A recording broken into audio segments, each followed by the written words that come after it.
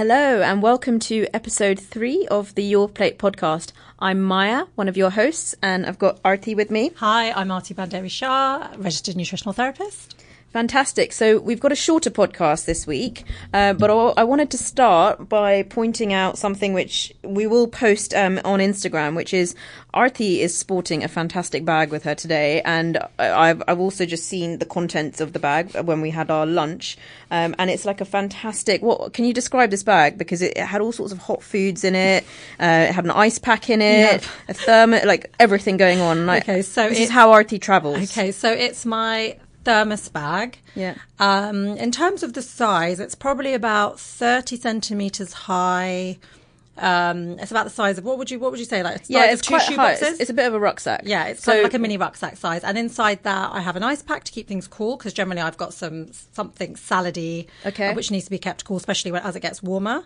And actually, I'll often carry a cold one and a hot one, and the hot one will be for like a hot thermos of maybe two separate bags. Yeah, I'll have two separate bags. So I'll have this bigger one where I'll have the cold things in, and I might have like if I've made a fresh juice, I'll put that in there.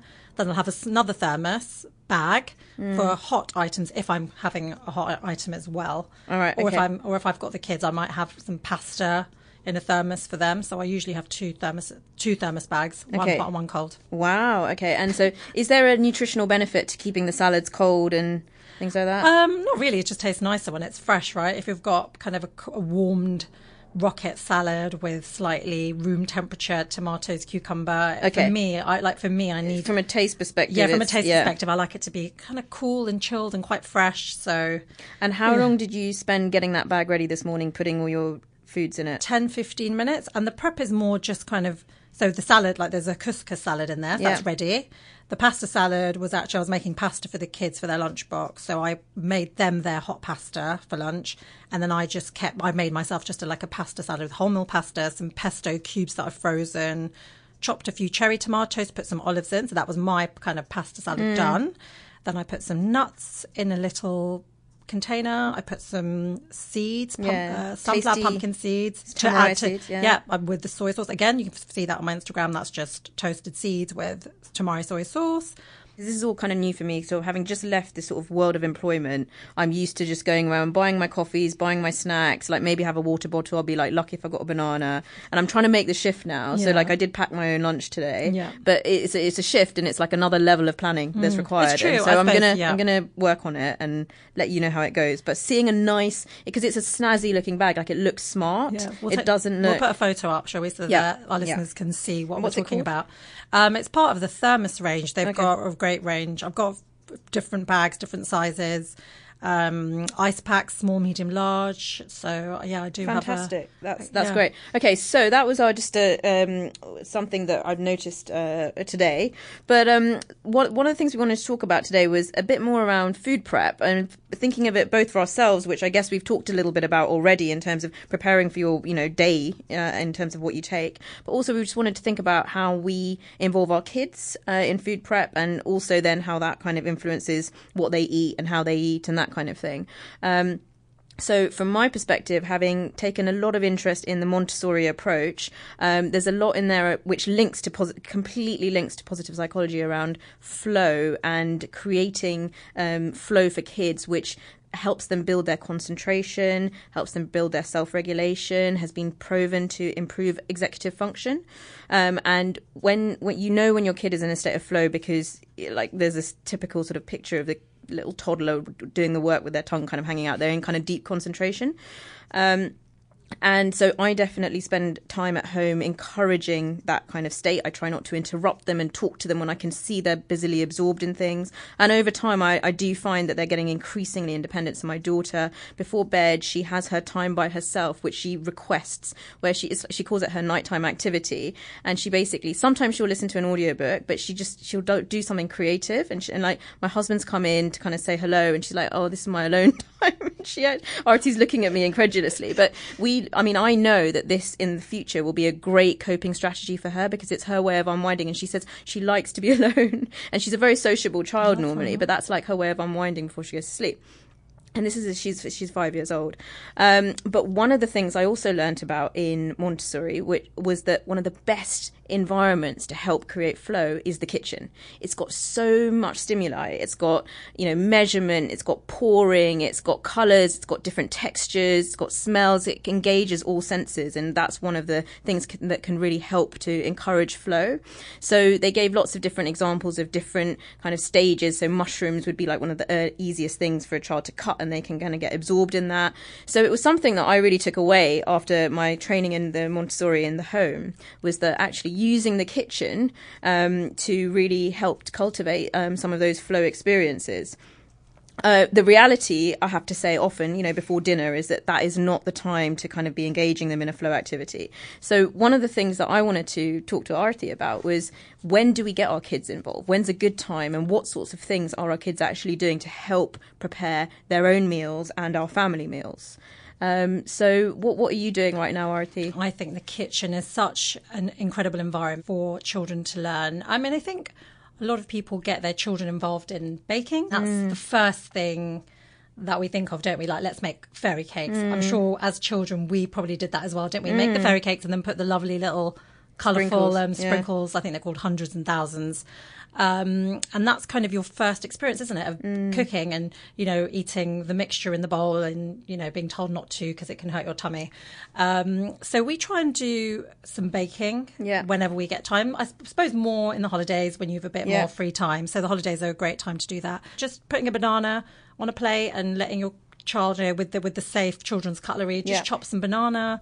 They get used to like the texture of it holding, just kind of the gripping function of the knife, cutting the bananas. So I think the more you get your children involved in the kitchen, it brings to life the idea of food and preparation. I have to say, I, having recently been on holiday, and I realised that my daughter's knives and fork skills are not great, because we've been fairly relaxed at home, and basically we have like small forks and small spoons, but we didn't have like the right size of knives. So I've just ordered a set from Amazon of small knives as well, so that she can actually cut properly. I felt terrible realising that her knife and fork skills were really not what a 5-year-old's should be, because they apparently should be able to use them really well by now. So now we've got like proper size cutlery, which was another Montessori thing, always making sure that if you want them to be involved, that they've got the right size that is appropriate for them, so that the challenge is not too great. I think the other thing, I mean, with the younger kids, I quite like some, even the machinery. The kids get quite excited by the smoothie blender. So we've got a Vitamix at home. So if I'm blending stuff, they like to press the buttons and hear the sounds. That's all quite exciting. Sometimes when the juicer comes out, they like to put the carrots and the apples and things down the chute and watch the juice come out and the pulp come out. So that always is quite exciting. They hear the sounds of it, and it all, it looks really jazzy and exciting. So any opportunities like that, obviously, when we're in the kitchen, often we're trying to rush to like get a meal on the table. And it feels like they can be, kids are a bit of a hindrance in the kitchen. Yeah. So one of the things I think is useful is actually planning other times, which are not at the meal time, but maybe, ahead of time, or, when it's not that frantic period, because that's what I've struggled with. So if I'm getting them involved with chopping that needs to be part of that meal that's about to happen in 20 minutes, then that's not actually going to be that helpful. So I need to find other times to do it. I just wanted to ask you one thing about the machinery, because I agree, my son loves making smoothies, so he requests to make them. So what I've been doing, so after breakfast he often wants to make a smoothie, so we'll put milk in. It might be like coconut milk, it might be almond milk, a handful of blueberries, banana, and then I'll sneak in a few extra things like avocado or nut butter, or those sprinkles, those flax sprinkles that you've recommended me. How does that sound in terms of a smoothie for them? Oh my God, if Nico was drinking that, he'll drink at least half of that. You're doing really well. All those nutrients are incredible, aren't they? The blueberries. Yeah. Do you say banana? Yeah. Banana, nut butter, flax seeds. I mean, all of that is incredible. Yeah, and I just want to point out that he's not the best eater. So he's not like some sort of dream child. But this thing with the whole putting the ingredients in and then he gets to press this button, he's really he probably into loves it because he's been part of making it. So oh my God, I think smoothies are a great way of sneaking in fruit and veg, because let's be real, it's not that easy to always get your kid eating whole vegetables. Is there anything else I could add to that to make it sort of arty level smoothie? No, that is, I have to say that you've probably got everything you need in there. You've got something your green. You said avocado, which is, I know, more good fats. Yeah.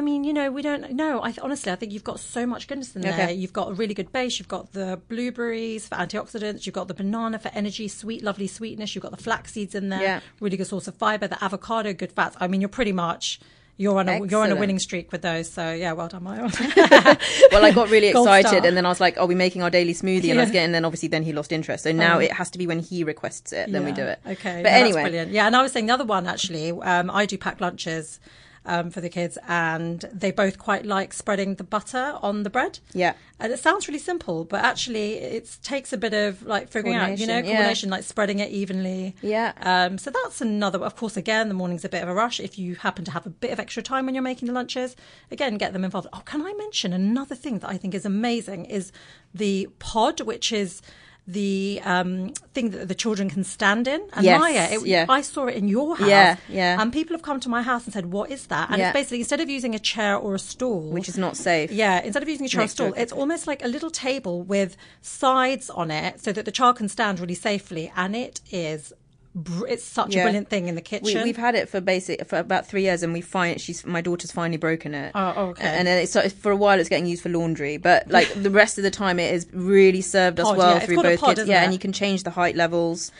Yeah, and what it means is that, because, if you want your kids involved in cooking, then at some point they will be relatively near a stove. And in the Montessori, we actually discussed kind of safety around heated appliances. And they've got sort of video footage of younger children actually, being involved in the cooking, because often we kind of get far too scared. And I'm not advocating that you suddenly get your just massive disclaimer here. But if they have sort of been vaguely near and understood some of the risks, then when their right age does come, then they are able to safely use some of this equipment. So anyway, the pod is brilliant for if they are going to be on the nearer end of a stove, because it keeps them completely protected. That's how we get our kids involved. And I always have to remind myself to keep doing it and sort of be a bit proactive about getting them involved in the food and the preparation. And perhaps it's not something that's going to happen at last minute. It always needs a bit of planning. Is there anything else that you wanted to add before we move on to our listener query and love of the week? No, I think, we'll move on to the listener query. To wrap up this week, we're actually just going to kind of continue this theme a little bit around the kids and just each of us share our current strategy that we're using for any difficult kid feeding moments. And, this is a real podcast. We want to share, our honest struggles with these things, but also what we're doing that is currently helping us to nourish our children. So I'm finding with my son in particular, 2.5, going through that stage where he's becoming quite determined, having his tantrums, wants to do what he wants to do, which also includes not wanting to eat dinner most of the time. And not because he's not hungry, he's just trying to make it. So what we're trying to encourage is that there's going to be a reward if he gets if he eats his dinner. And that reward is that he gets to watch some cartoons after dinner, which is quite a nice time after dinner, having a bit of downtime before we start the bath time, bedtime routines. And that's been working pretty well, actually, because I know some people talk about kind of giving a bit of, something sweet or sugary, like, a sweet or something. But that's obviously not going to instill great habits. So kind of a bit of, some cartoons as a treat is quite a nice one. Yeah. And I'm not going to lie, it doesn't always work. And there's still some battles. Yeah. But it's been a relatively effective strategy, promising cartoons for dinner. How about you, Maya? Yeah, actually, ours is not that different. So we've just had a holiday, and in the evenings they had a buffet, which is absolutely brilliant actually for kids, because I've been on other holidays where you kind of get nervous about what you're going to order because you're worried that they won't eat it, whereas buffet is just amazing because my little son ended up having some really new experiences and was having some really good fish, and I was just really happy that he wasn't just they were having a lot of chips, of course, we were on holiday, but they were having quite a varied diet in the evenings because I could basically try out quite a few things on him. But I have to say that because there was the lure of being able to have a nice dessert, and so I was either saying, look, once you've had your salads and your mains, then you can go and get some dessert, or they were being promised they had a mini disco afterwards, so they could like finish in time for that. Or worst case, then they did have a promise of being able to watch a little bit of Peppa Pig on YouTube. Nice. So we both found a way of using our screens, which I'd really try and minimise because especially on things like the flights. But I've decided that, you know, to kind of get them over maybe a fussy sort of eating phase, I would rather do that. God bless the screens. That's all I can say. But yeah, so that's all for us this week. That's all we have time for, and we look forward to hearing your queries for next week.